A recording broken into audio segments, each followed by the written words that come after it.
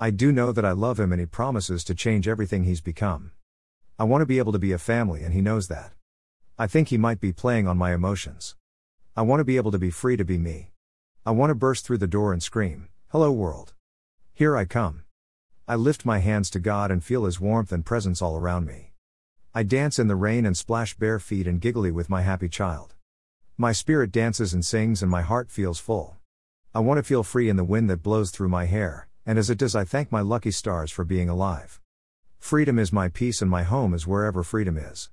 Am I not allowed to live out loud and share my appreciation with the rest of the world around me? I want to infect people every day with goodness and blessings. I don't see anything wrong with that. Maybe just maybe it will inspire someone else to share it with another. And at the very least I made someone smile for what it's worth. Soul of Ali.